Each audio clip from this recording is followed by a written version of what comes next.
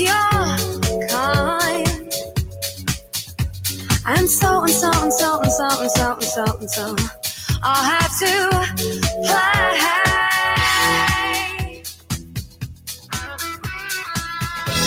If you think you're getting away, I won't prove you wrong. I'll take you all the way. Boy, just come along. Hear me when I say, hey. It's murder on the dance floor, but you better not kill the groove. Hey, hey, hey, it's murder on the dance floor, but you better not steal the moves. DJ, gonna burn this goddamn house right down. Oh, I know. There may be others, and so you'll just have to pray.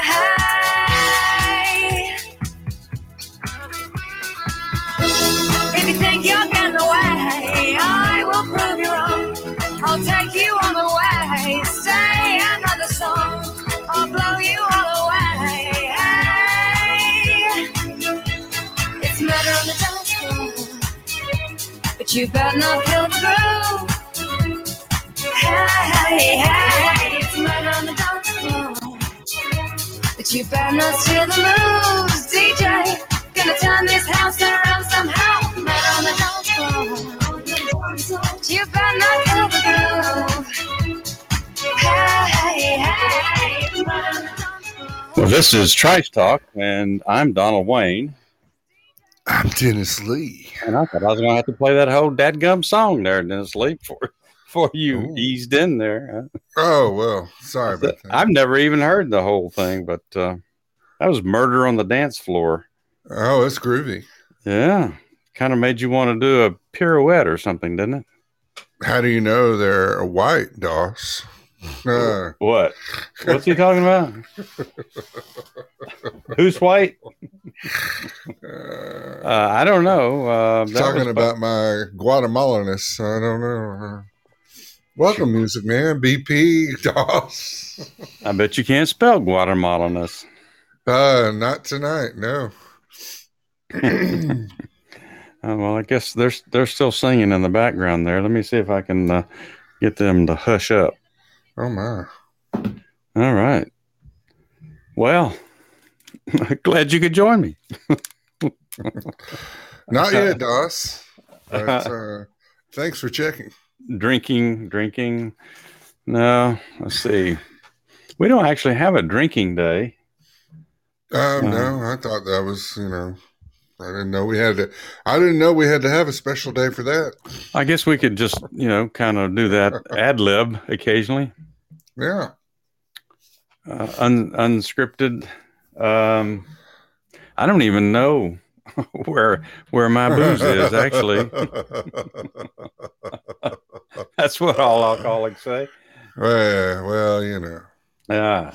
Well, anyway, it's Wednesday is the last day of the month. Oh my gosh. And we're getting ready. Well, you know what tomorrow is actually in the next 55 minutes. Thursday? You know what tomorrow is?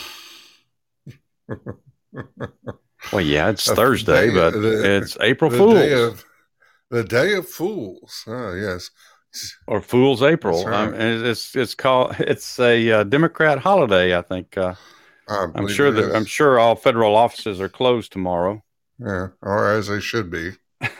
They should be closed for a while. Well, so rainy day in Georgia. Yeah, there was a lot of rain today. It flooded out, just near about. That, and then the hurricane came in after the rain kind of started going away. Yeah, it's a little nipply. I've got it down to about 45 degrees out there right now, Donald Wayne. That's not bad. I want a little more cold weather. I'm not ready for 75, 80 degrees every day and then 90 and 70% humidity. I'm just not looking forward to that whatsoever. No, there'll be plenty of that to go around, though. But at least they got rid of that yellow plague that was on my vehicles today when with all the rain. So I don't have to worry about washing it. It'll be back this afternoon. Don't you worry, Donald Wayne. Hey, BP. Oh my! I just saw that picture of Biden's dog before started the show, BP. So that was funny. I had to read it twice to make sure I was reading it the right way. I didn't know it was. This is supposed to be Wacky Wednesday, but Dennis Lee, I can tell you that I'm basically fit to be tied or tied to be fit. Well, just as long as we don't have to see it, that's all I ask. I know. Aren't we so lucky that we don't have video yet? So anybody has to endure the facial contortions and the hand gestures that we do while we're talking about some of these subjects. Indeed. Did you, John? I don't know. What's that? What? Oh, John was asking if he said nipple. Oh yeah, we're allowed to say that one on TriStar. Oh, yeah. Okay. Well, in fact, we say that quite often. It's not one of the banned words. So if we can say Uranus all the time on this show, we ought to be able to say Donald nipple. Wayne, it's a family show. Well, it's a planet. You know, that's what you tell me. Well, it is. I didn't make it up. I know you did, but you certainly enjoy it. Oh well, it's a fabulous thing. And it is Wednesday, Jess. It is. Wacky Wednesday. But we're not. You know, we're actually. That's those people still wanting to dance. What is this thing flashing me for? Whoa. I thought I put them to bed. So, you got anything funny to say before I get into a rant here? Because we don't usually rant on Wednesdays, but I hate to warn you. I've got a couple. Just go ahead and jump right into it, Donald Wayne. I mean, don't hold back. Don't hold back. I don't have anybody to hold me back. I'm up here by myself. Probably should tie myself to the chair or something. I don't know. Did you get a chance to watch any news today, Dennis Lee? Did you see any news stories? No, I didn't. I didn't see much news today. I have to take breaks from that here and there. I would like to, but you know, I usually have it on when I'm working on notes for the show and stuff, and I probably shouldn't do that because one, if I see something up there I'm interested in, it distracts me. But then I always tend to see these stories that drive me up a wall.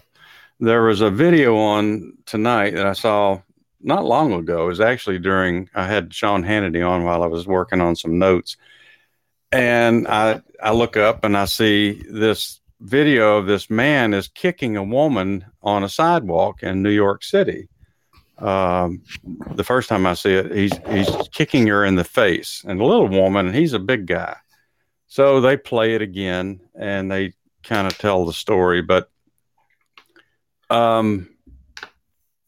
anyway, the first shot of this guy, he was walking down the street, and it must have been a security camera on some building, and you see him walking by casually, and he's fairly big. I mean, he could easily play football.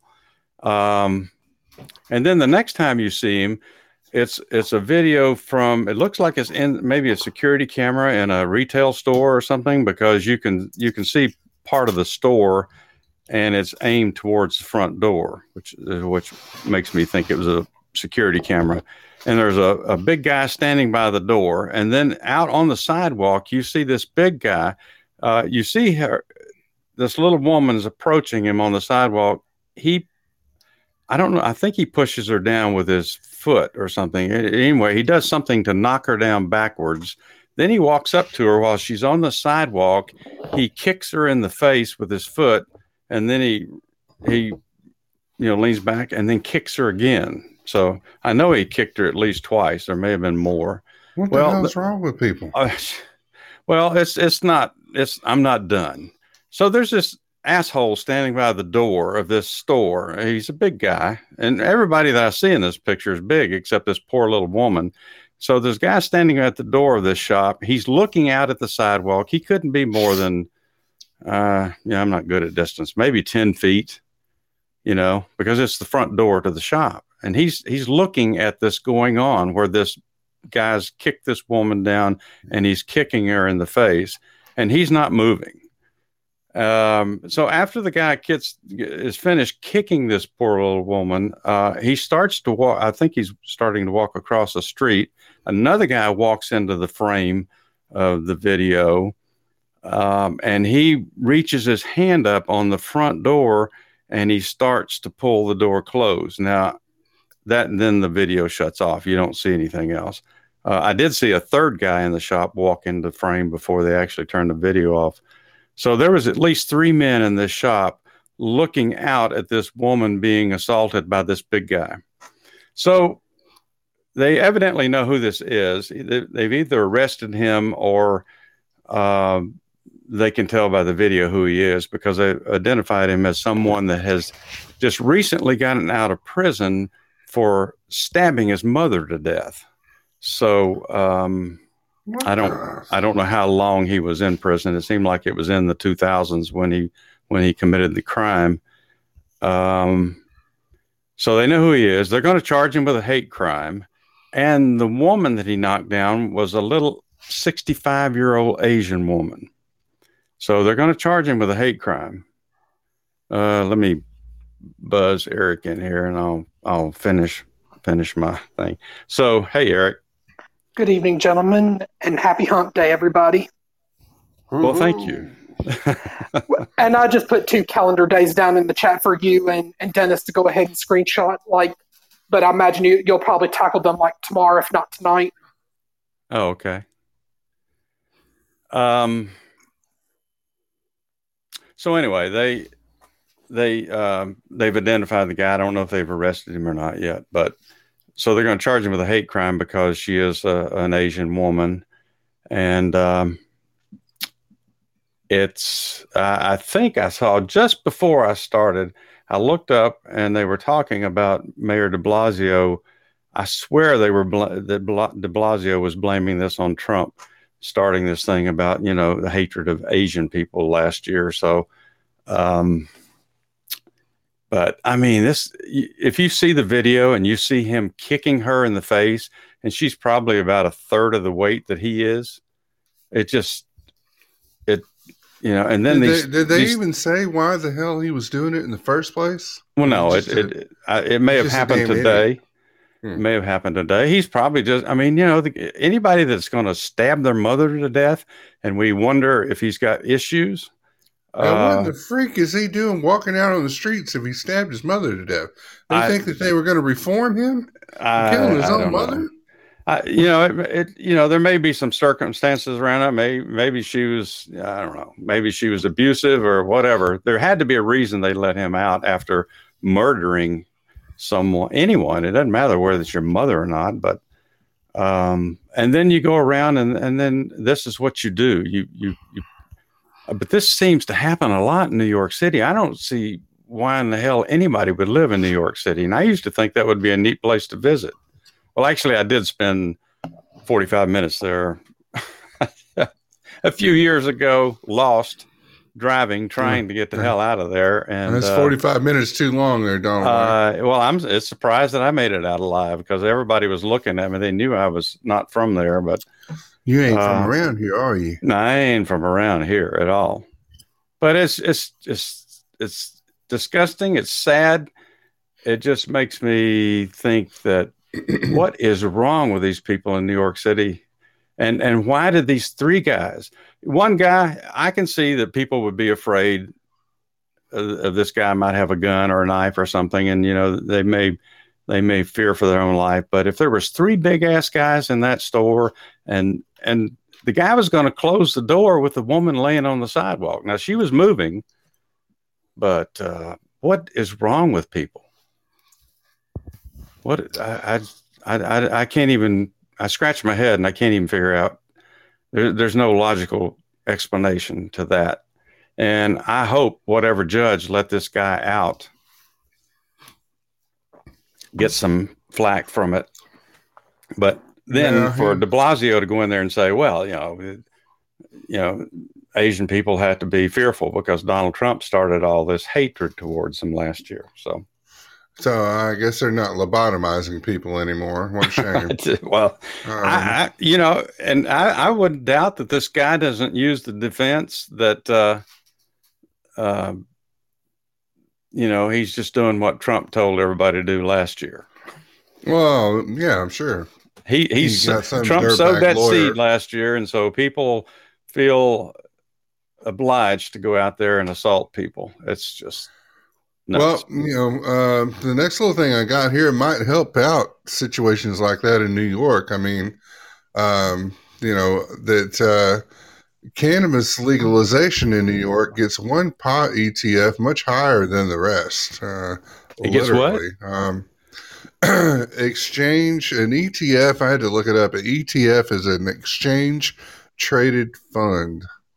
So that they're just about done passing, making it legal to smoke recreational marijuana in New York. They need it. Well, they do, and it might, curb a lot of that violence. Might have chilled that guy out. Yeah, well, I mean, geez, somebody needs to beat his ass. Those 3 guys in the store. Exactly. But this article says that the cannabis exchange traded funds are all benefiting from news that pot is now legal in New York State. But while some are merely lighting a celebratory spliff, I don't think that they meant to say that. Somebody have to check and see if spliff is a real word. Retail investors are helping one ETF break out the bong. So they're all over themselves about getting high as a kite up there in New York. Pot stocks across the board were up Wednesday after New York Governor Andrew Cuomo signed legislation immediately legalizing cannabis for recreational use in the Empire State. So, yeah, okay. Well, I knew that they were halfway there, so it looks like they're all the way. You can get as high as you want. But Advisor shares pure U.S. cannabis ETF stood out from the pack, surging nearly 8%. And I knew it when you're looking at, I don't know if anybody plays the stock market, but if you look at what is the most you can get for cheap right now, pot stock is actually pretty cheap. And the more places that legalize it, I'm wondering if that's going to drive prices up, like this little story is saying here. But they said a key force in Wednesday's action was retail interest in MSOS, reflected in the monster trading volume on the ETF, which again is the exchange traded fund, which was well over its daily average and significantly higher, no pun intended, than the sector. And there were more immediate indicators. You can't trade the Canadian weed stocks. One user posted on a Reddit, Wall Street Bets, MSOS is the only way to play today. MSOS looks they're directly invested in U.S. plant-touching businesses. Explained Matt Carnes, which he should be able to explain that a little better because I don't know what the hell he's talking about. Founder of cannabis-centric firm Green Waves Advisors, they really have a synthetic return, but that still attracts the retail crowd, totally. State legalizations are almost always a boon to the cannabis market, but the lack of federal legalization in the U.S. has been a complicating factor for investors looking to monetize the spreading availability of THC. But again, if you look if you're looking for stocks and you see the different, I think there's like 4 or 5 different cannabis stocks, and they're there was just pennies right now. But yeah, Some of the most heavily traded pot stocks, like Aurora Cannabis and Canopy Growth, now trade on the New York Stock Exchange or NASDAQ, but they were only allowed to do so after going public in their native Canada and then using an acquisition or a special application process that proves they're not operating in the U.S. So it's still tricky because it's not federally legalized. It's only being legalized per state. Because it says because of the paucity of the big tradable pot stocks operating inside the 50 states, the cannabis market has been extremely volatile and speculative, relying on a lot on the aforementioned Aurora, Canopy, or fellow Canadian grower Tilray for the ETF sector. I think someone just lit up.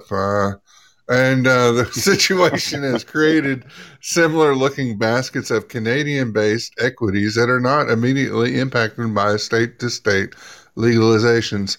So, yeah, New York is firing it up and, trying to be like Colorado, just Duck. I mean, really. So In California, I wonder, is it recreational or is this medicinal in California?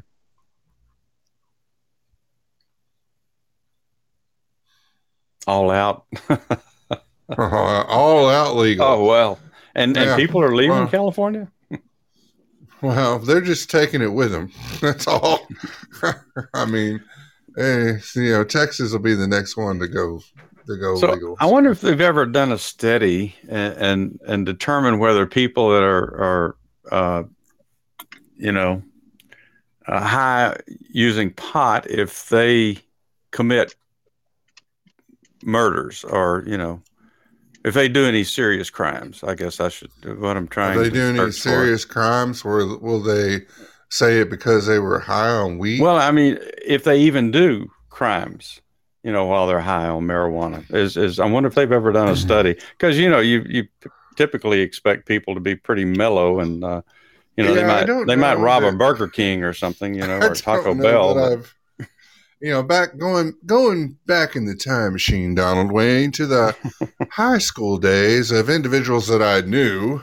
Nice. I've never, I've never heard them articulate anything about committing a crime or choking someone out. It was moreover like, man, I need something to drink, or I need to, let's go get a burger. I've never even seen people fight, when they were high. So I just wondered if they'd ever done an actual study to determine whether people have any propensity for violence at all. Well, and Jess Duck is right. Driving slow. It's like, man, you're going so fast. And the speedometers are like 20. You have to go 40 or you can get a ticket. So my advice is if you do get high, you probably need to be in a park or in your own home, but don't operate any heavy machinery, because then you could injure somebody, and that would probably be the only way. I don't think anybody conjures up any diabolical plans while they're severely high. It could be. Steal a bag of chips, something like that, just because they're hungry and they don't have any money. Right. But, I was just cooking the neighbor's dog or cat or something because they have no groceries. I don't know. Well, maybe if they legalize it across the country, then, maybe it'll cut down on some of this anger issues people have, So why so angry? Yeah. Why so serious? But, of course, driving while you're high in Georgia is just as same penalties as if you're driving while intoxicated. So, right. Yeah. So, it's not a good thing. Stay home. Enjoy the music and the food in the refrigerator, or get your food before so you're stocked and you don't have to get out and get those French fries. Well, that's what they have Uber for, people. Uber, DoorDash. It was funny. Well, it wasn't really funny. I was reading this. I haven't read anything today that really didn't piss me off, but There was an article about Illinois, and I think it's Evanston, Illinois, I believe. They're a city that they've set aside right now $400,000 for reparations, and that's not really the purpose of me bringing this up, because that's another show. But part of what they're going to use to pay for reparations that they intend to give out is a 3% sales tax on marijuana sales in the state. So I guess it must be legal in Illinois now as well. So they're going to use tax money for reparations in Illinois. Oh, wow. I think they're probably going to need more than 3% to fund, what I was reading, but that's just, I guess if people figure out, that's what we needed in this country. You need a financial reason to legalize marijuana. It's always they been make a lot more. I mean, they're going, if they want to tax something and for these, the second round of the shovel-ready jobs and all this Green New Deal. Well, why not get it from the greenest source of all and just tax the hell out of pot? And there's your money right there. It doesn't matter if you're rich or poor or whatever. If you're buying pot, you're paying 50% tax. Well, it's the same issue that it was with legalizing the lottery in a lot of these states. I know in Georgia, they fought it for years, but then some people scratched their head and said, "Hey, we can make money off of this, and we'll use the excuse that we're going to, a lot of that money is going to go towards education grants and I don't know what I'm trying to say here, but anyway, they found a reason that they can make money out of it and use it for things they want to. So then it became okay to have, gambling in Georgia. And I have no doubt that eventually that Atlanta is going to go ahead and, especially if the Democrats keep moving in here, that they'll have legalized, they'll have casinos in Atlanta in the next 10 years. Or less. Oh yeah, that'll make downtown Atlanta a joy to go to. be so much safer than it is now. I can see it now. But yeah, that's interesting. Okay, well, and check my pulse. See if it's down to normal here. I guess I can do something that isn't quite as stressful, huh? Yeah, that'd be nice. Is there anything that's not bizarre about our government today? Not really. I mean, it's just, you can throw a dart up in the air and anything it lands on, it's going to land on something bizarre that our government does. But so, I found this article by Laura Kane. I'm not sure I think it was in USA Today, if I'm not mistaken, but it's about bizarre things that the government actually has the power to do that we may not pay attention to. Now, some of these I had heard, and some of them I didn't include because, people do know about them. But this first one especially, I'm sure most people know that the government can actually force you to sell your home or your property to them, and they use the term eminent domain, which is for the good of the people, to take your property from you for a, what they call a reasonable price, but it's never a market price. So, they can do that. And it's happened a few times in the news here in Atlanta area since I've been here, because they wanted to build a highway or they were trying to do a development project, and this one guy had a house, and they said, "No, we gotta have a road come through here, so you have to sell your house." But they have the right to do that, and it's part of the takings clause, which is the very last sentence in the Fifth Amendment to the Constitution. So, which is an odd one to put it in there with, but yeah, so they have the right to do that. Thanks for giving us the clap there, Mike. I appreciate that. Hey, thanks, Mike. The gift that keeps on giving.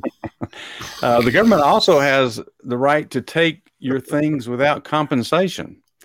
Civil assets forfeiture law allows the police to seize your personal property and never give it back.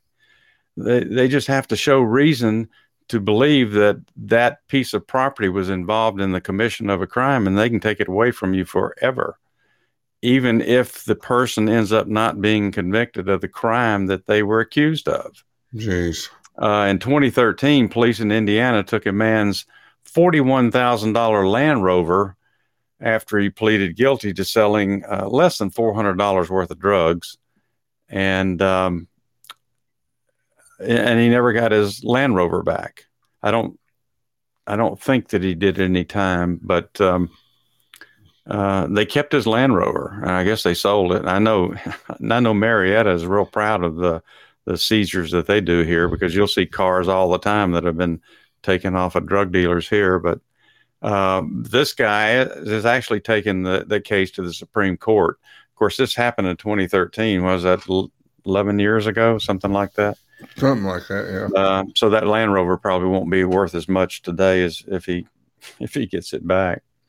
What a mess. There's also a law that allows them to search your trash. Law enforcement is permitted to search your trash even before it gets taken by the sanitation workers. Once you put your trash out on the street for it to be picked up, then it's considered fair game, because they cite a 1988 case where the Supreme Court decided that garbage placed by the curb isn't covered under the Fourth Amendment, protection from unreasonable search and seizure, since animals, kids, and snoops. What is snoops?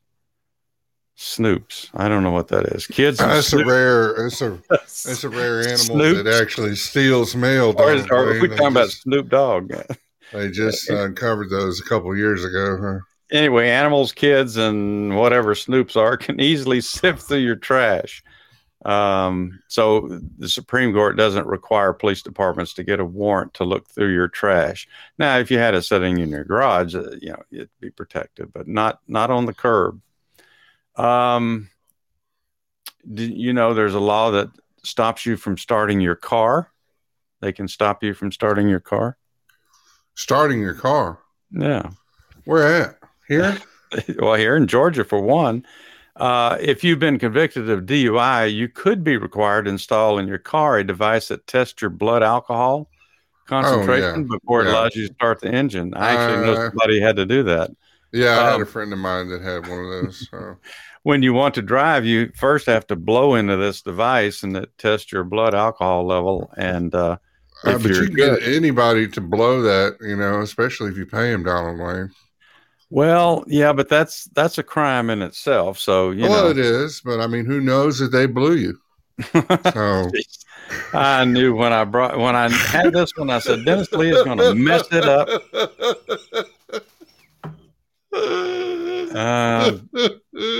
So I'm going to move away from that one. There's even a law that makes it very hard for you to go out of business. Now, I know in Georgia, if I wanted to close my business, I have to pay the state to close my business, but it's not a huge amount of money. So, one of these days, of course, somebody told me, I had my accountant said, well, just don't ever close it. Just keep it open. Well, if I don't close it, then I got to pay a fee to I got to pay the state every year to keep it open as well. So they got me coming and going. But every state has at least one crazy law that you can't even believe that it's on the books. And that's because the Constitution grants states power to make laws as they see fit, provided that law doesn't violate the Constitution. In Milwaukee, Wisconsin, they make it expensive. That's one of the states that charges you a lot for trying to close your business. Expensive and complicated. You have to purchase a pricey license, submit a huge pile of paperwork, plus pay a fee so that you can close your business in Milwaukee, Wisconsin. It sounds like it's probably worse than it is here in Georgia. I wonder if they'll charge me a fee if something happened to me, and if and well, there wouldn't be anybody to run the business, so it'd have to close. I mean, what do you mean? if I decided to go to an island or something, I don't know. The next item is there's laws on the books that can jail a parent if a kid misses school. Oh, yeah.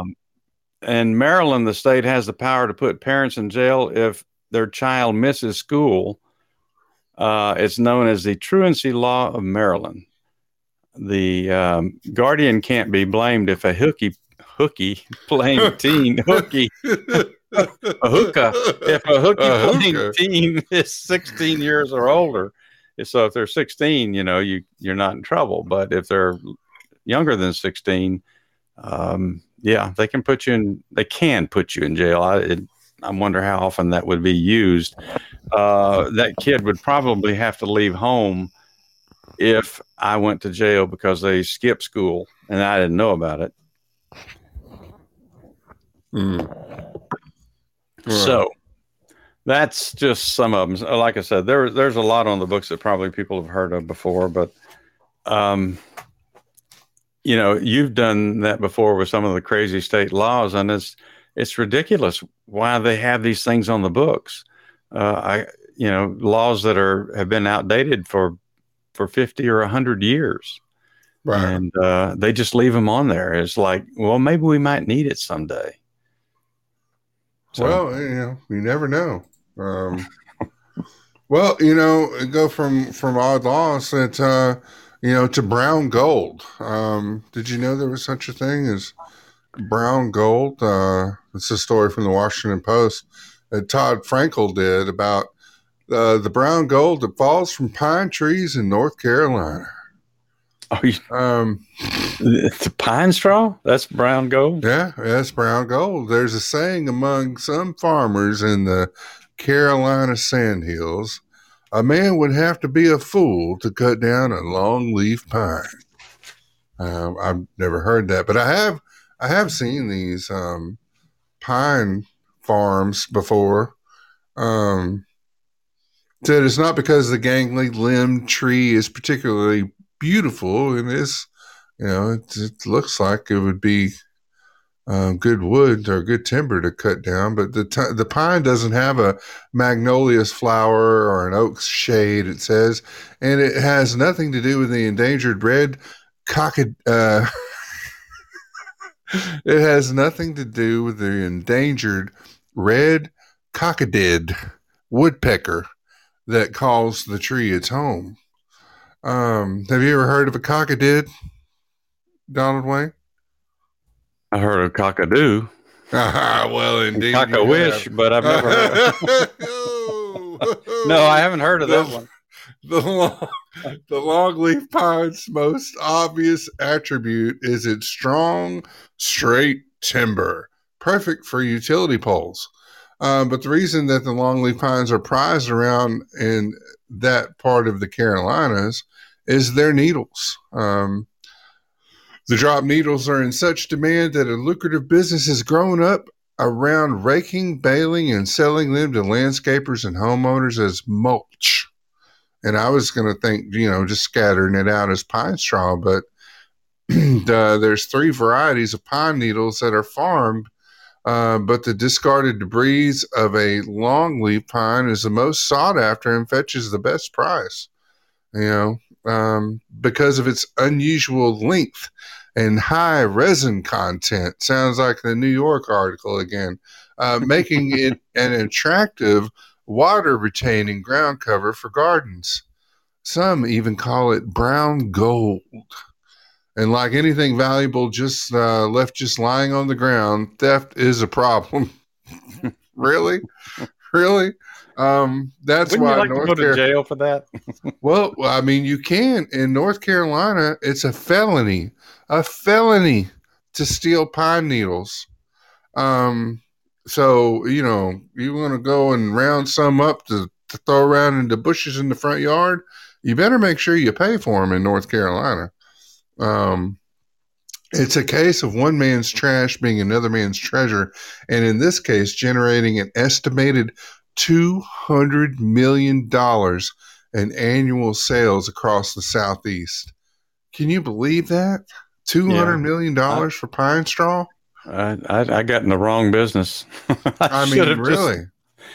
Jeez.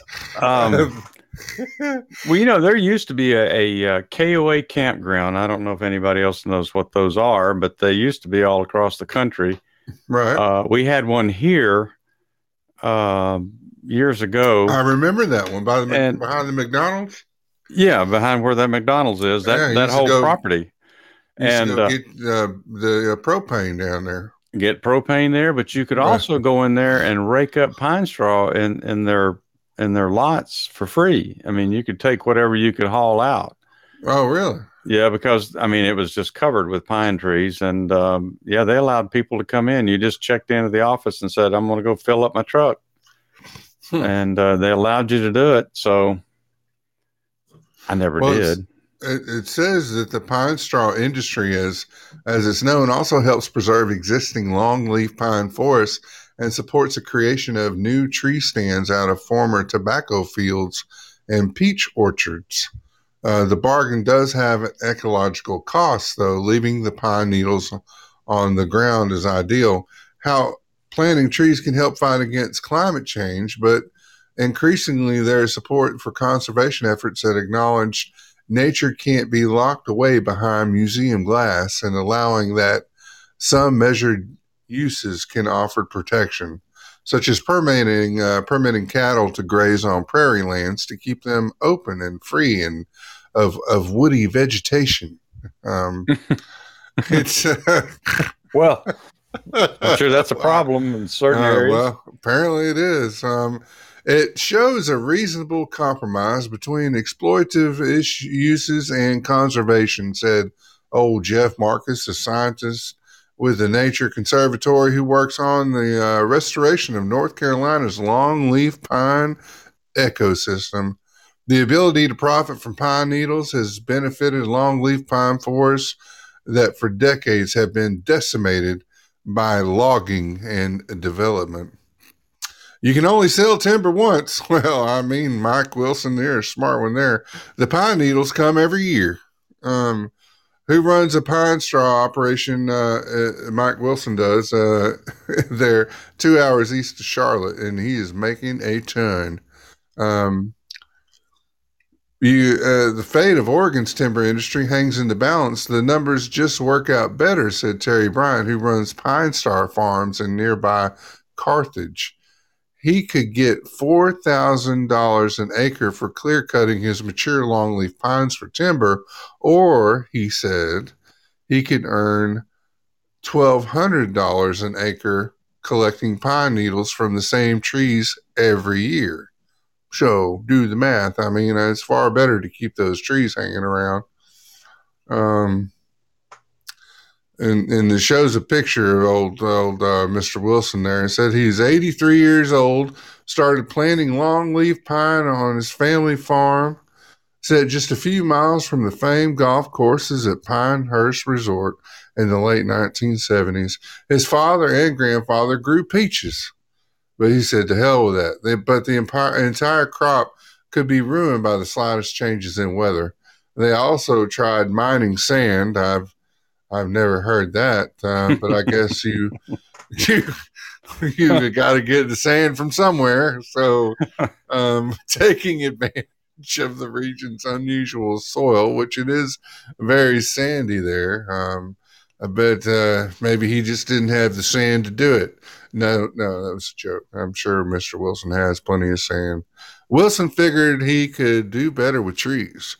He now owns more than 750 acres of longleaf pines and leases more, producing up to 170,000 bales of pine straw a year. Geez, I didn't realize that it was such a lucrative business, Donald Wayne. I was in Atlanta. I mean, people spend a lot of money on, you can really replace your pine straw or add to it about 4 or 5 times a year here. We got, I say, smart last year, and you can actually buy this. It's like a spray paint. You can spray paint your, because the pine straw kind of gets it fades after it's been out there for a few months. So we go out there and spray it with this spray, and it makes it real nice and dark brown again, and looks like it's new.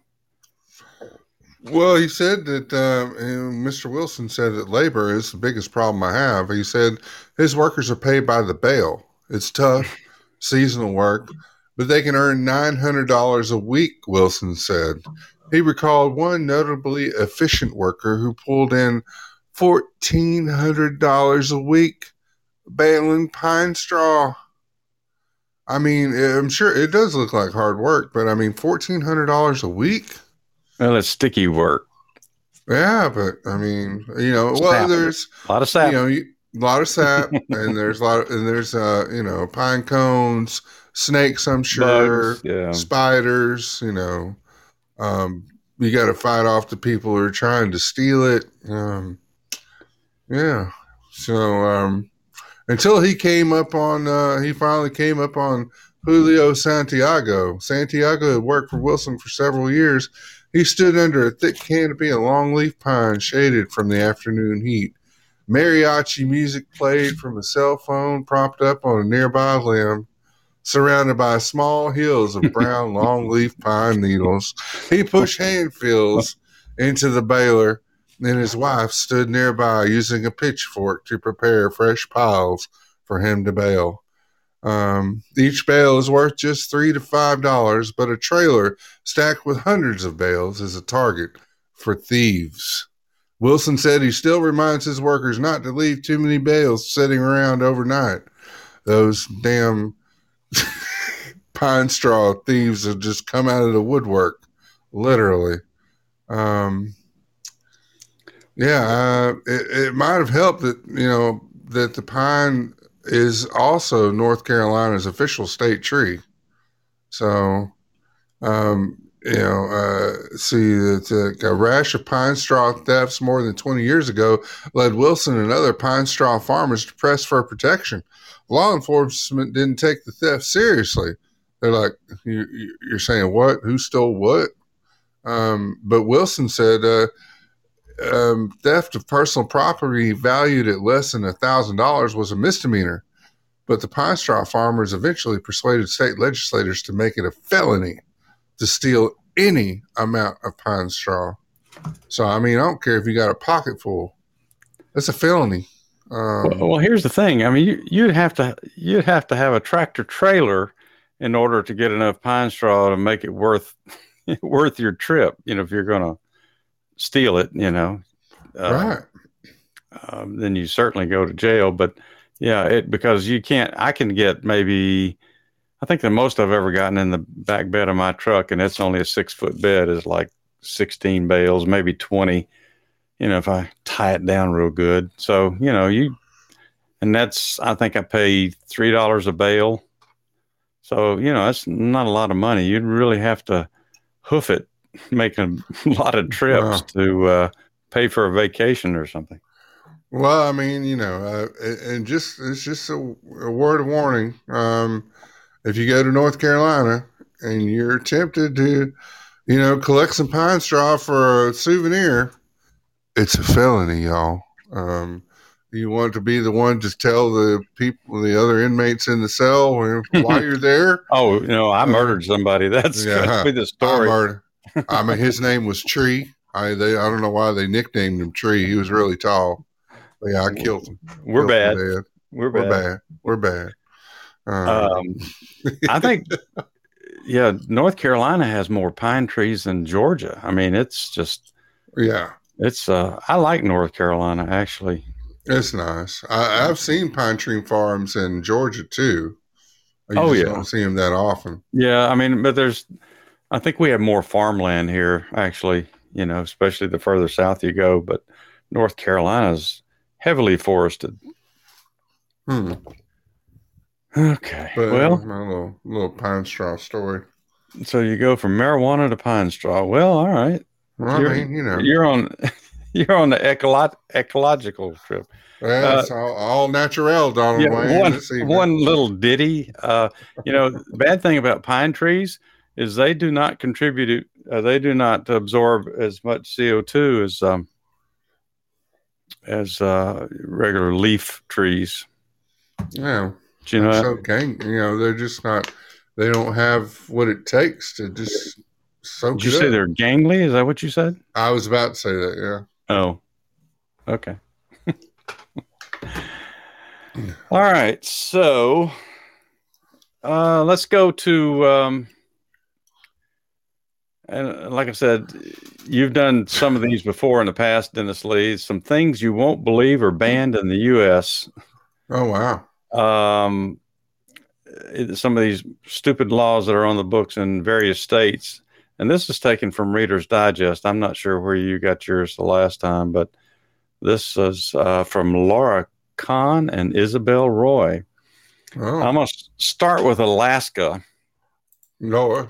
One of my favorite places. In Alaska, it's illegal to enter a bar if you're already intoxicated. Oh, really? Yeah, well, it's yeah. In the municipality of Nome, Alaska, it's also illegal to carry a bow and arrow. Generally speaking, you can't carry a bow and arrow around with you when you're inside the city limits of Nome, Alaska. I don't know why you would necessarily, but it's on the books, even though it's legal to hunt with a bow and arrow in the state of Alaska. So, well, it must have been a problem when they had to put that on the books. Or like, if we don't get this law on the books, it's going to continue to happen, Ralph. Can you see people squaring off in the street with both of them have bows and arrows, and they're well, I can tell you, I'd be a goner because I was never very good with a bow and arrow. But I wasn't either. I hit everything except the target. In Arizona, it's illegal. I don't think that you've done this one. In Arizona, it's illegal to hunt camels. Okay.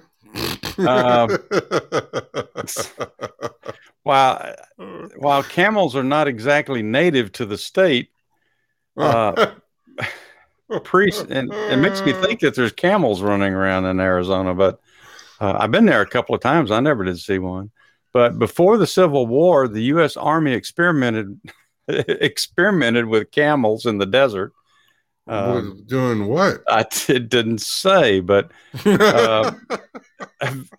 eventually giving up the project. The remaining camels were set free and are still protected to this day. So they must not have reproduced in very large numbers because there's a group of wild camels in Arizona, you're saying? It says, well, why would you have a law to protect them if they didn't have camels in Arizona? Okay. Well. And this one's for Jess Duck. I don't know if she's aware of this one, but in Colorado, in the city limits of Alamosa, it's illegal to throw missiles at cars within the city limits. They don't say what kind of missiles. I don't know what kind of missiles. You never want to throw a missile, Donald Wayne. You burn your hand. I've known people try to run away. Throw those rockets, that you're supposed to set in a bottle, and they love to throw them. And if you get a short fuse, you're in trouble. But for whatever reason, it's illegal to throw missiles in Alamosa, Colorado. In Connecticut, do we know anybody in Connecticut? I think there's a few listeners in Connecticut. Yeah. DeVito's in Boston, right? So, okay. Right. All right. So in Connecticut, it's illegal for a man to kiss his wife on Sundays in Hartford. On Sunday in Hartford, huh? In Hartford, Connecticut, it's illegal for a man to kiss his wife on, but it doesn't say about if it's not his wife. It just says his wife. Well, and I always wonder about those weird laws, why they actually had to make the law in the first place. What was the actual reason? What was going on? Maybe there was a lot of kissing in church or something. Or there was more kissing going on and less people going to church. I don't know, Donald Wayne. Well, look into that. The law is on the books, but they say that no one's been prosecuted for that in years. So now I don't know if you did this one in Georgia. I know you did something on Georgia a few months ago. So, but and the only reason I'm doing this one, it's the only one in there for Georgia, but it's because it's close to home. It's illegal to buy sex toys in Sandy Springs, Georgia. Did you do that? I think I did do that. I've heard news reports about that too. Yeah, Well, there's several like the places. Tokyo Valentino store on Cheshire Bridge Road. I think they were wanting to try to open a Sandy Springs location, but Sandy Springs said no. well, the funny Yeah. thing is, and the only reason I did this one is because there's been a sex shop on Roswell Road in Sandy Springs for 20 years at least. It's still there. Unless Now, Sandy Springs is trying to get that shut down. well, I think they had tried, but I think it was grandfathered in because it was there They have before grandfather Sandy protection. Springs. Yes. Yeah. The dirty grandfather protection. They're probably selling the stuff out the back door too. So, Right.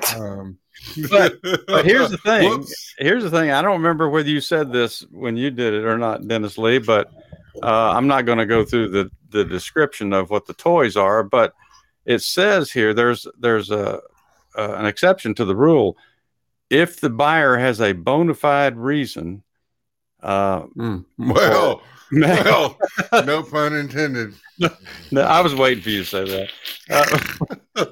If you're buying it for medical reasons, scientific reasons, educational reasons, Oh well. legislative reasons, I'm not quite sure what that one would be.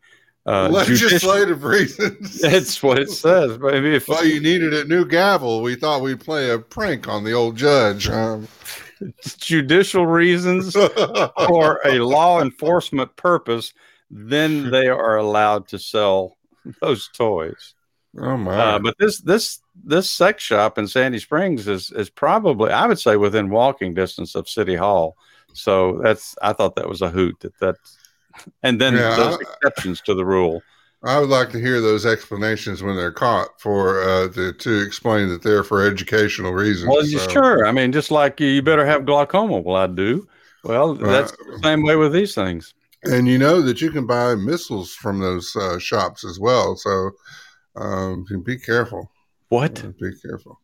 Well, anything can be declared a missile, Donald Wayne. Okay. And I don't even want to know some of the objects that they have there in that store. Okay. So, I'm thinking of this scene in Naked Gun where he and Thornburg go in one of those shops. Oh yeah, you remember that scene? Yeah, that was a hoot. Okay, in Idaho, let's get out of Georgia. In Idaho. Idaho. Well, they did that sex shop actually, Donald Wayne. that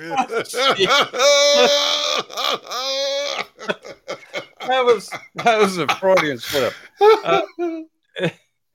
I need some water. Wait a minute. In Idaho, it's illegal to be in the same house as someone who is smoking pot. If you're caught on the premises where marijuana is being used, you can be fined up to $300 and sentenced up to 90 days in jail or both.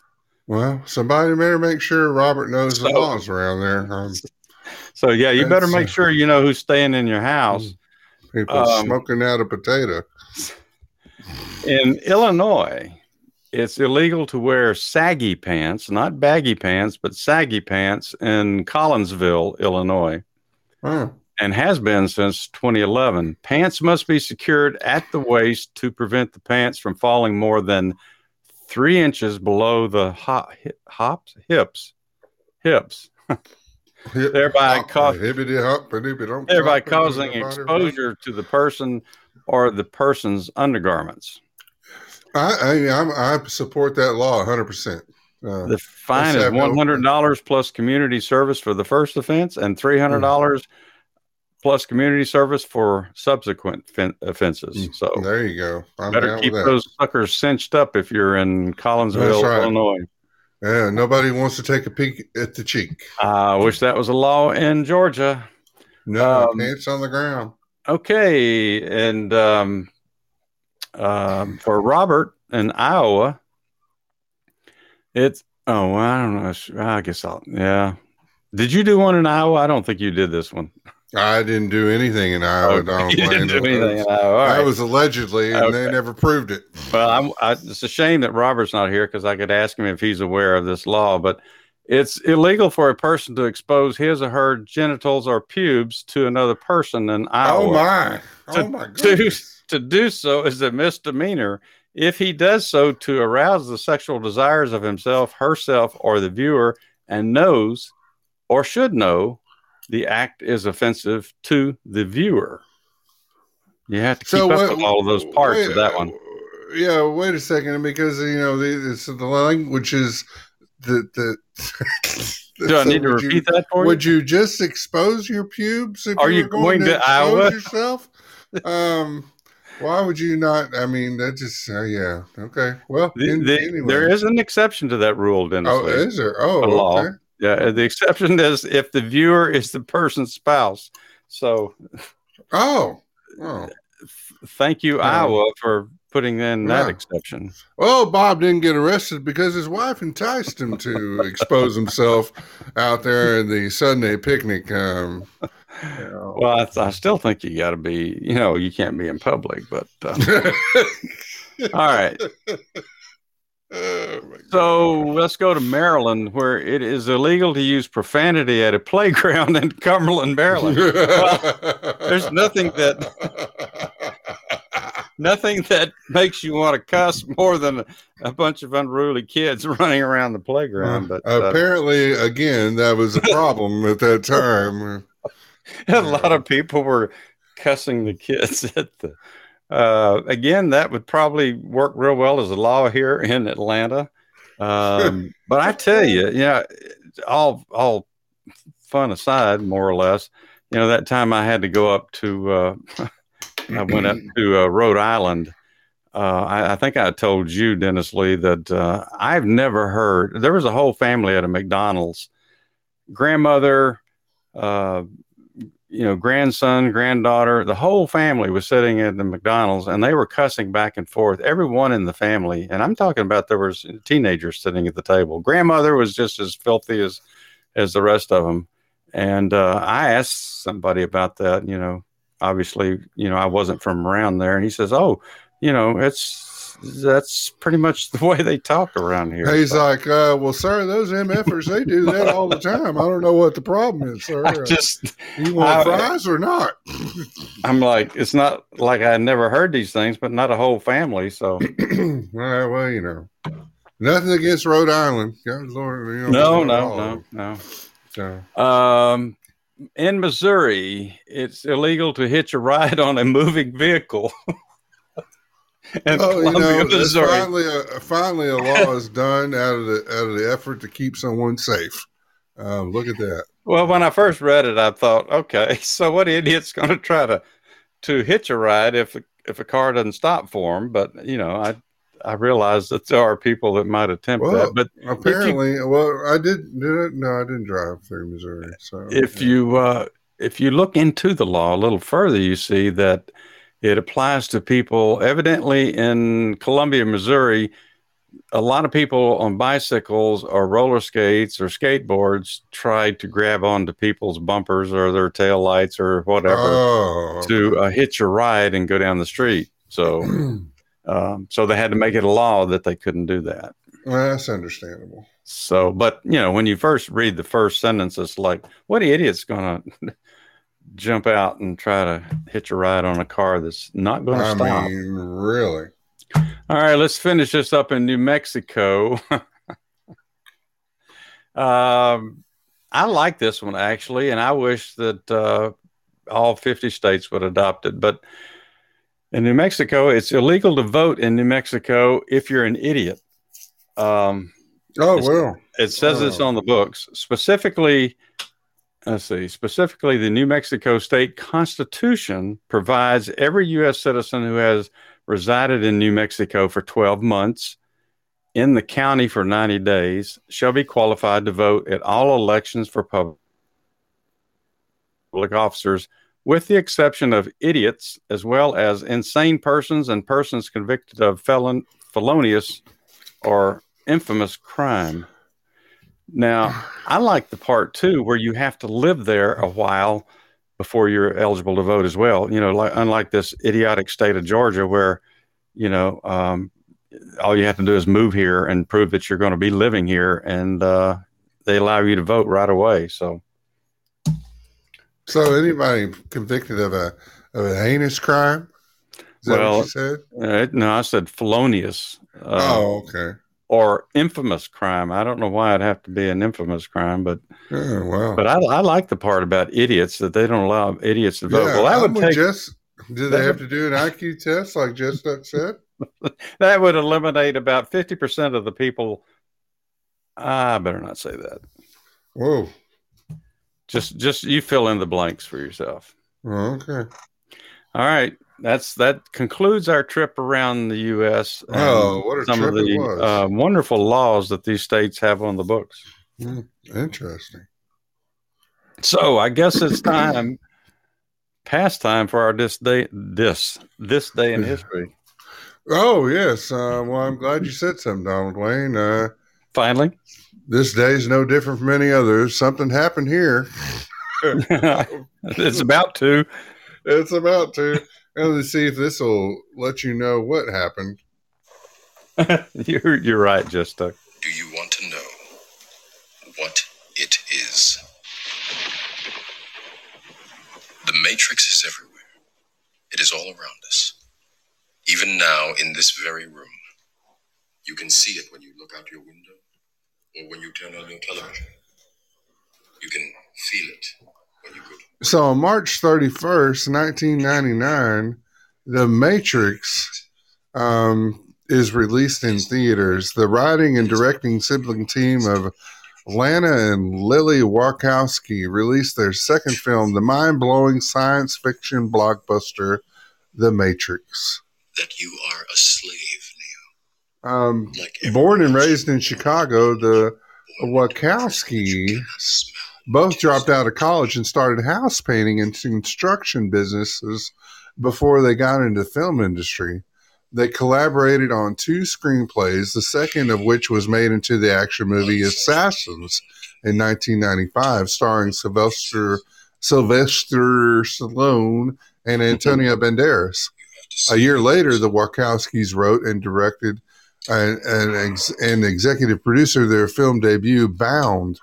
Critics praised the relatively low-budget crime thriller about lesbian lovers who steal from the mob, and it became a cult hit. I don't know if I've actually seen that movie. I don't think I have either. But I'm going to check it out. The siblings' next project, however, brought them to a whole new level. Filmed for $70 million, The Matrix was a stylish, innovative, and visually spectacular take on a familiar premise that humans are unknowing inhabitants of a world controlled by machines. Central to films such as Alien and 2001: A Space Odyssey. The Matrix stars Keanu Reeves as a computer hacker who learns his human-like computers have created a fake world. The Matrix. Reuben. And then they bought a damn Arby's sandwich. You gotta love commercials. They got the meats, y'all.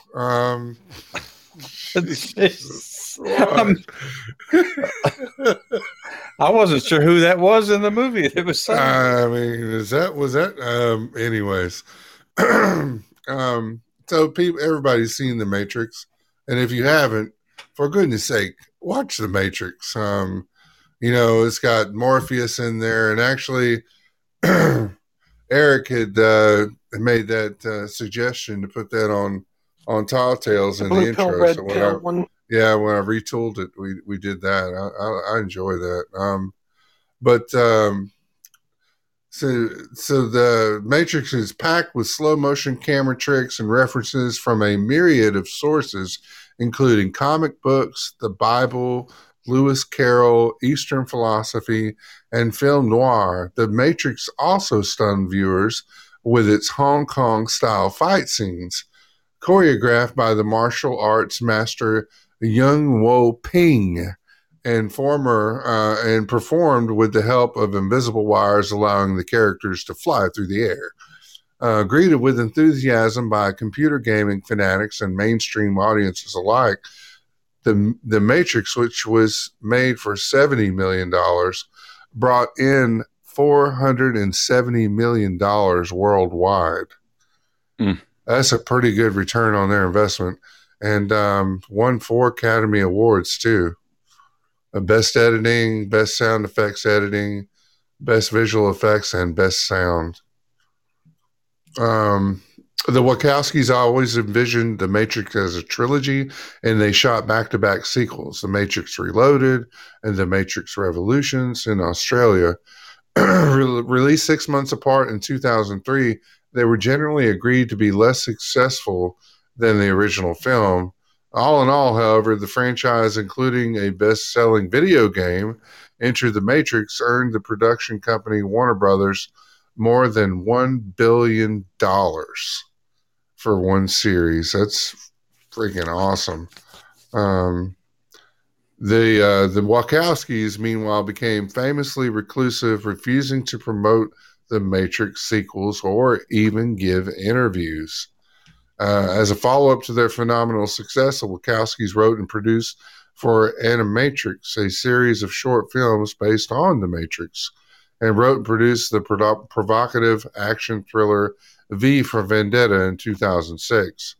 In 2008, the Wachowskis returned to directing as well as writing, producing with Speed Racer, a film adaptation of the Japanese anime series by the same name.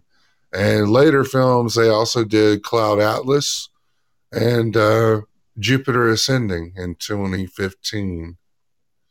So that was this day in history, And March 31st, 1999. They didn't do too well either, did they?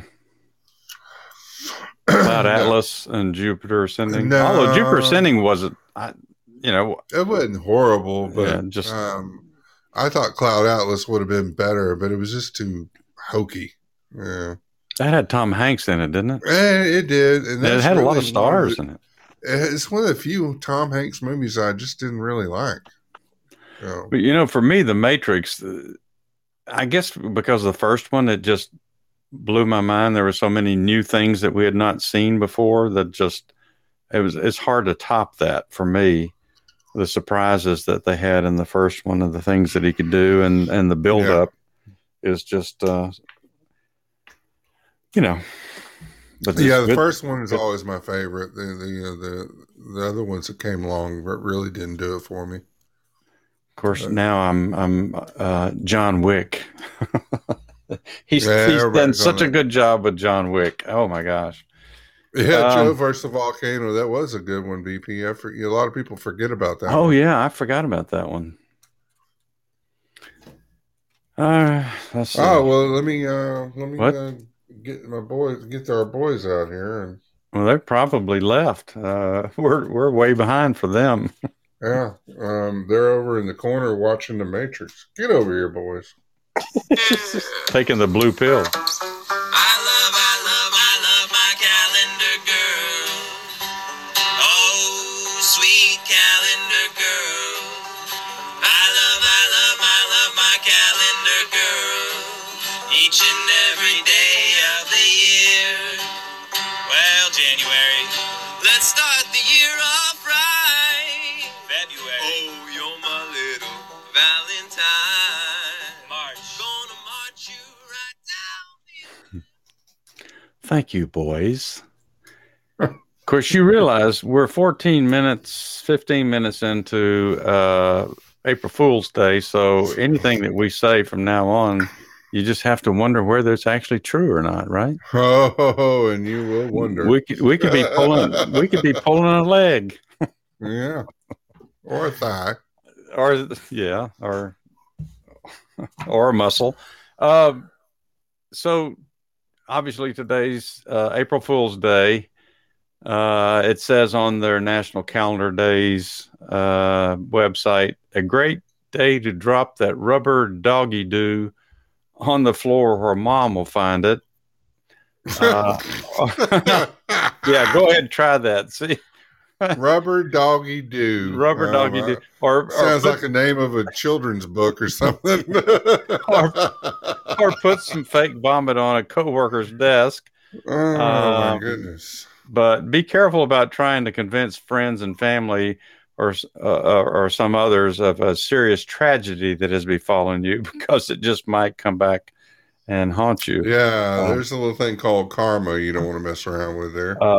As you and I have talked about a number of times, I mean, our family is known for pranks and gags and playing jokes on people. But the earliest one I can remember is my dad talked me into putting fake vomit, rubber vomit, on the floor in my grandmother's kitchen. And it was not a pretty scene when she saw that. And then when she realized it wasn't real, I actually had to run outside the house. I believe it. I wasn't sure that my dad was going to defend me. But yeah, we used to do all kinds of gags. They used to make these little buttons that you could put in light bulbs.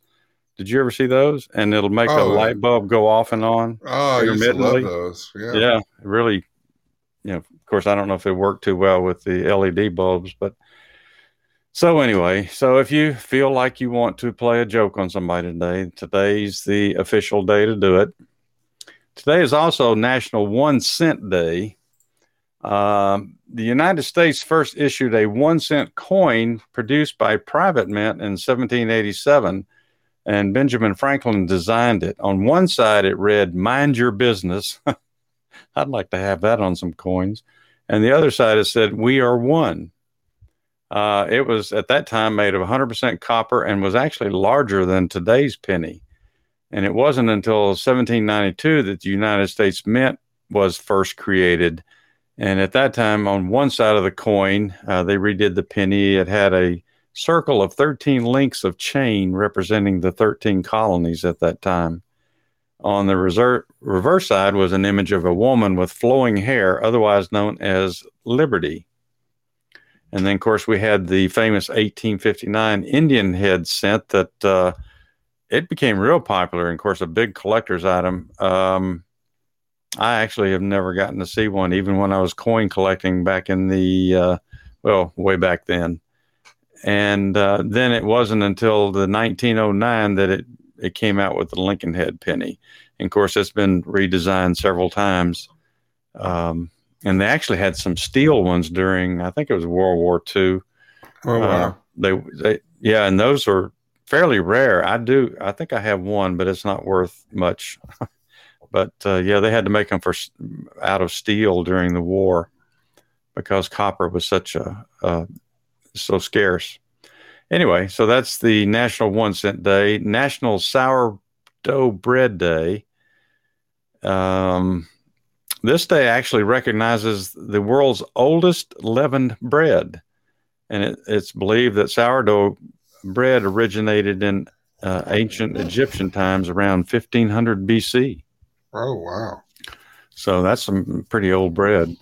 And, of course, it's National Burrito Day. Oh, well, I didn't know that. Yeah. The word burrito first appeared in the dictionary of, this is a real thing, Mexicanisms. I guess that's how you say it. In 1895. That's the first time they had the word burrito. And, of course, that means... Huh? A very phallic symbol. The burrito? Yes. Well, all right.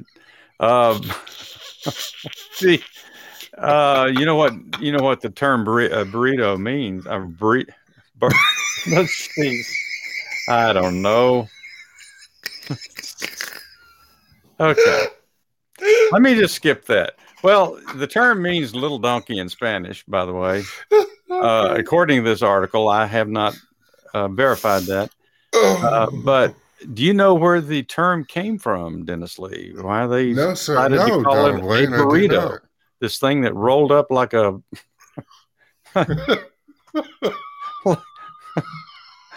I'm not going there. Where was I? For God's sakes, tell us, Don Boy. They say it's possible that they started calling them burritos because it stems from the appearance of the packs and bed rules bedrolls that they used to put on donkeys. When people would pack them up.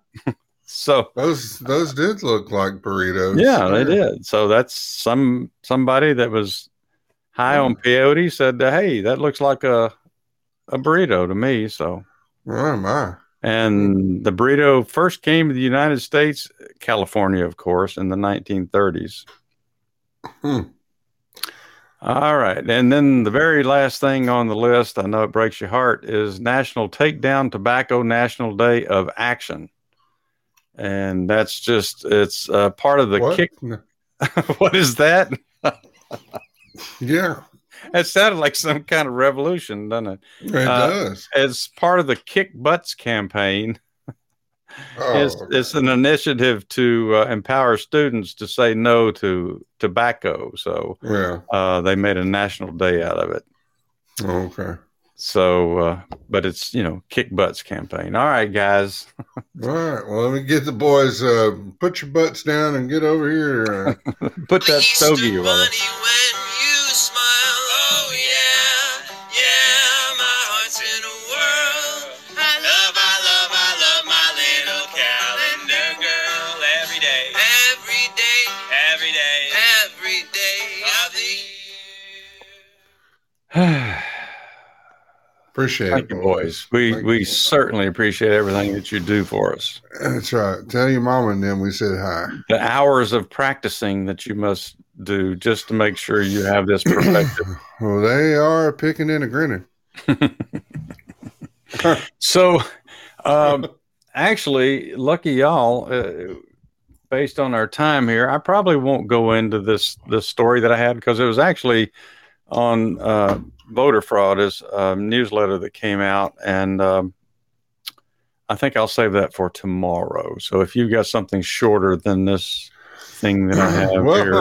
I'm glad you said that, Donald Wayne, because being that this is Wacky Wednesday, and I am all about space, the Daily Mail, Stacy Liberator wrote a story about Uranus is observed producing X-rays for the first time, and I cannot believe that I found this story. It was just meant to be. It goes to say that Uranus is called the weirdest planet in the solar system due to its sideway rotation and not having a true surface. But a new discovery adds even more mystery to the strange ice giant. Astronomers detected X-rays coming from Uranus for the first time that is mostly reflections from the sun, but some of the signal is being emitted from the planet itself. The team suggests the rings around the planet are producing the X-rays similar to that of Saturn, or could come from auroras as they do on Jupiter. Determining the sources of the X-rays from Uranus could help astronomers better understand how more exotic objects in space, such as growing black holes and neutron stars, emit X-rays. X-ray emissions in our solar systems are a common observation. The light has been detected from comets, Venus, Earth, Mars, Saturn, Pluto, Jupiter, and several of Jupiter's moons, but only ice giants like Uranus and Neptune have never been seen with the X-ray waveband. Researchers pulled data from NASA's Chandra X-ray Observatory from 2002 and 2017, which highlighted a clear detection of X-rays from the first observation, the team shared in a statement. Although baffling, scientists say there are only two answers to what could cause Uranus to emit X-rays. The observations have been seen on both Jupiter and Saturn, which is caused by a scatter X-ray light from the sun that is bouncing off the planets.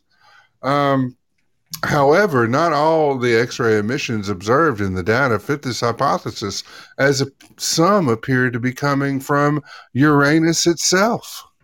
Uranus is surrounded by charged particles such as electrons and protons in its nearby space environment, the team wrote in a press release. If these energetic particles collide with the rings, they could cause the rings to glow in X-rays. Another possibility is that at least some of the X-rays came from auroras on Uranus, a phenomenon that has previously been observed on this planet at other wavelengths. The color auroras are found on Earth, which occur when high energy particles interact with the atmosphere. X-rays are emitted in our planet's auroras that is produced by energetic electrons after they travel down the planet's magnetic field lines to its poles and are slowed down by the atmosphere.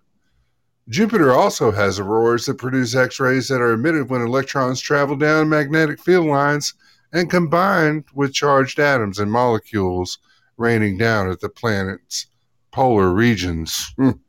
However, scientists are less certain about what causes auroras on Uranus, but are hopeful the answers lie in Chandra's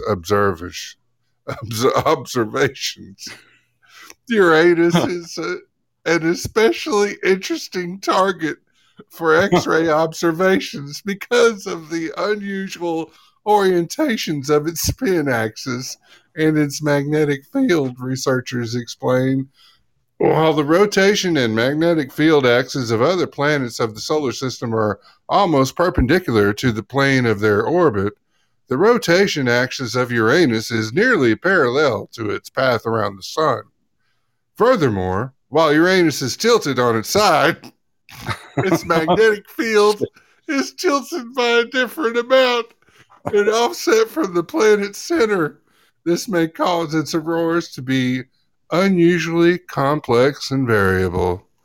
And that is an article from the Daily Mail.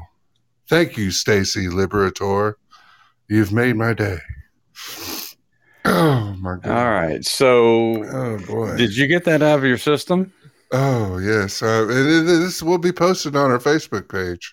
So if anybody would like to read about it, Uranus, it's there. I've heard more about that than, especially the tilting and the magnetic pull and being on its side. Those are. I just won the lottery on that one. Since you just have to talk about that planet, I'm going to throw one on you here. Oh, here we go. I knew it was coming. All right. Do you know that there used to be another name for Uranus? I guess I didn't phrase that properly.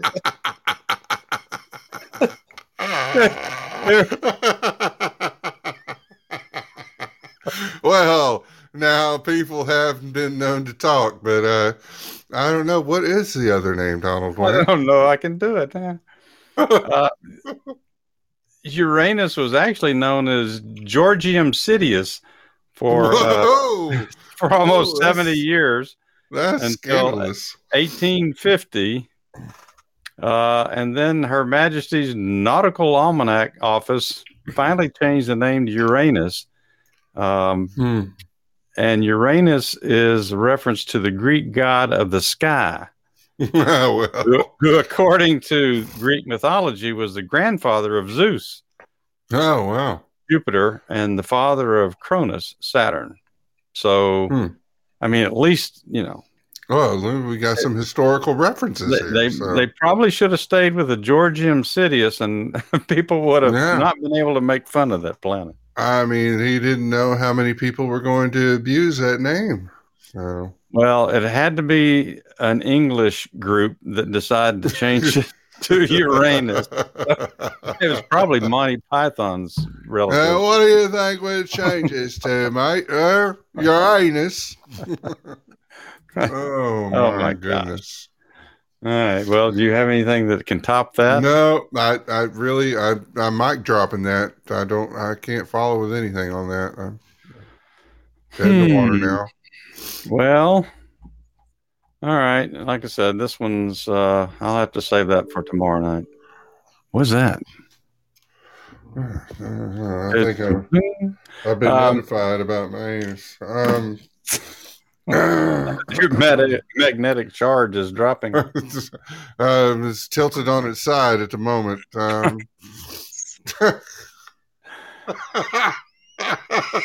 I pity the the poor space crew that has to be their destination someday.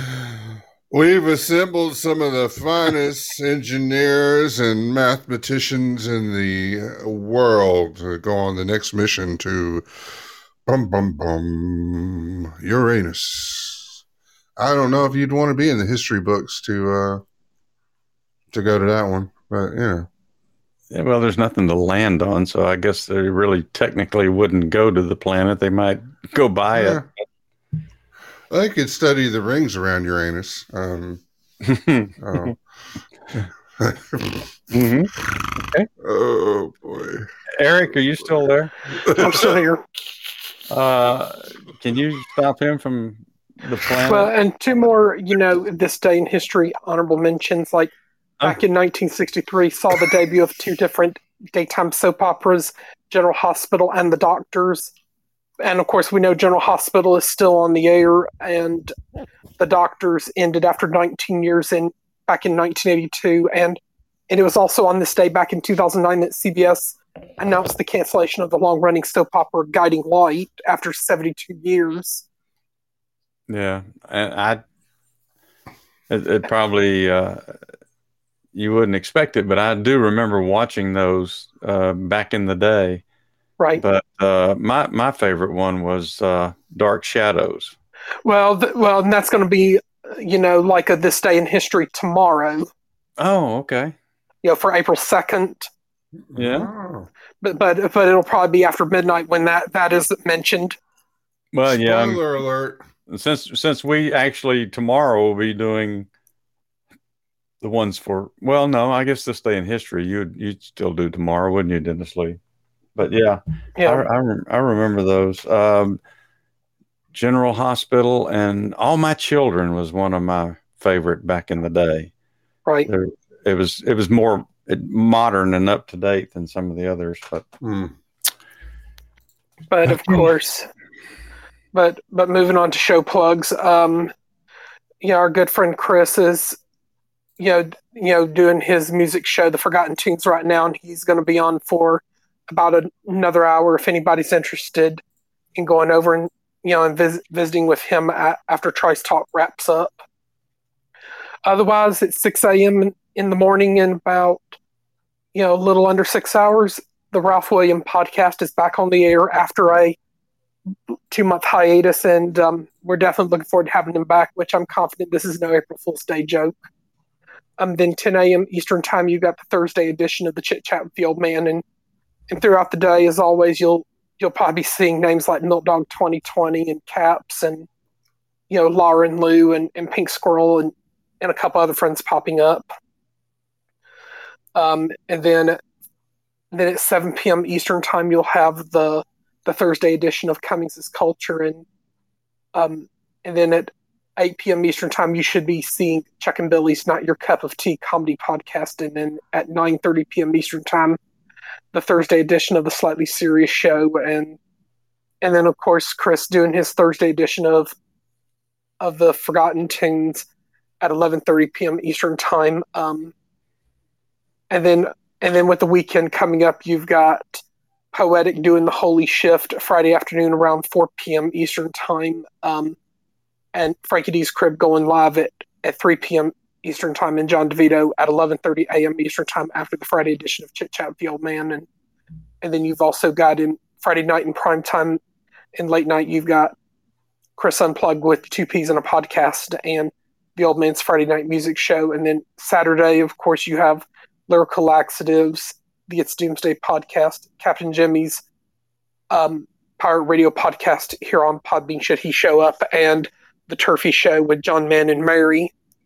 And another mention for Thursday evening, Glenn and Brian's, Comedy Power Hour, which should be very interesting as well.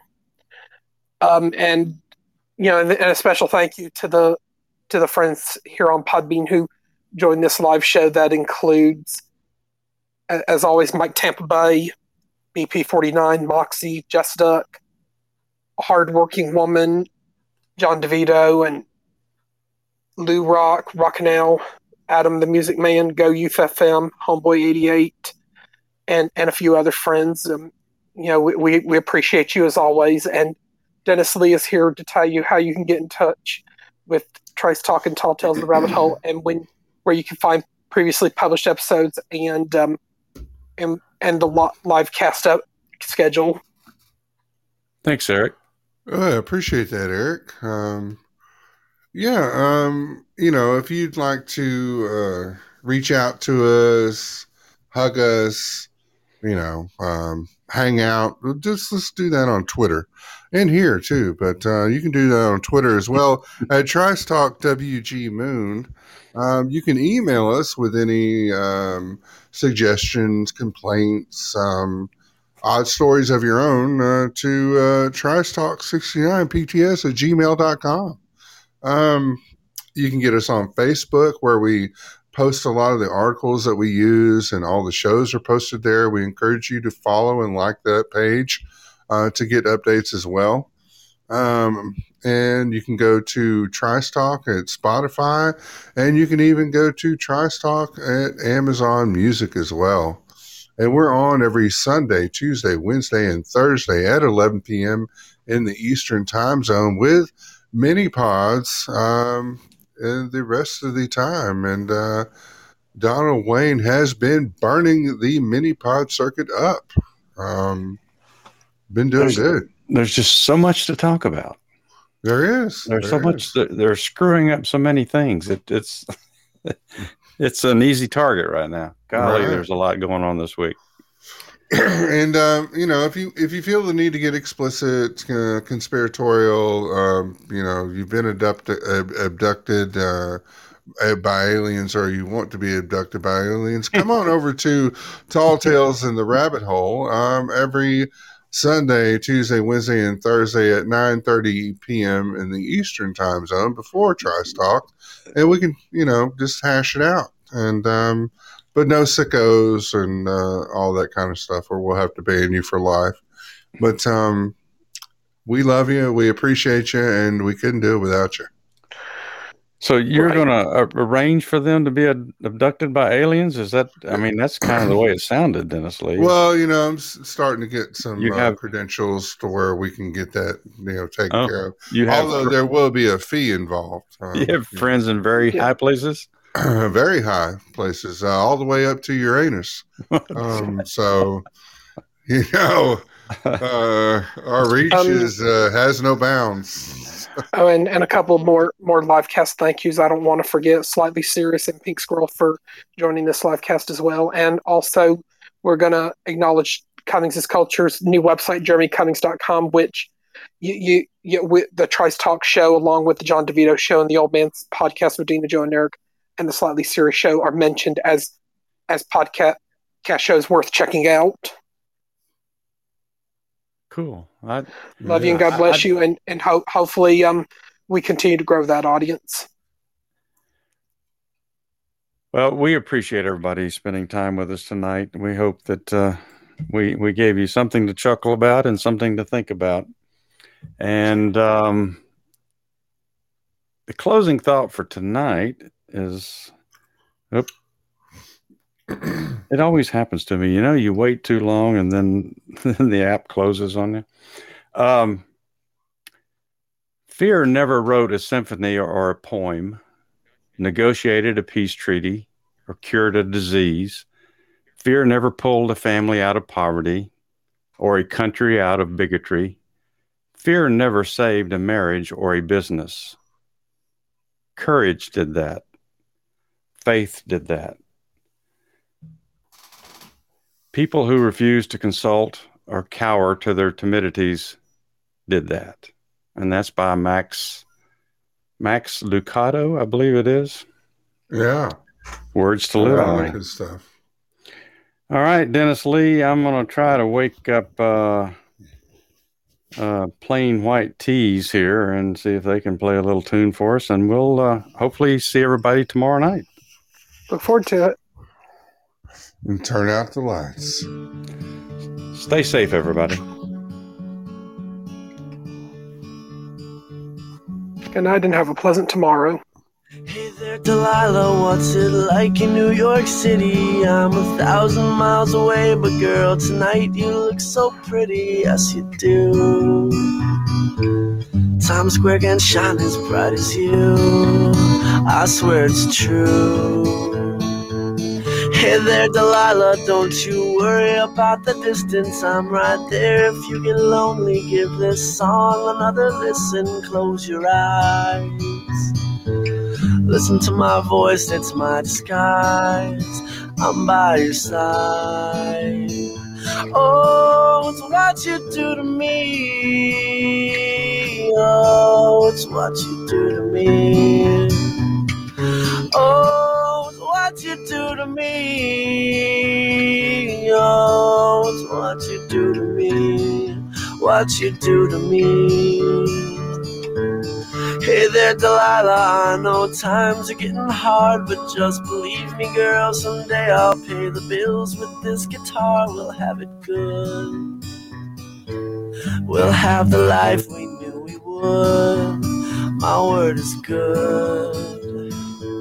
Hey there, Delilah, I've got so much left to say. If every simple song I wrote to you would take your breath away, I'd write it all.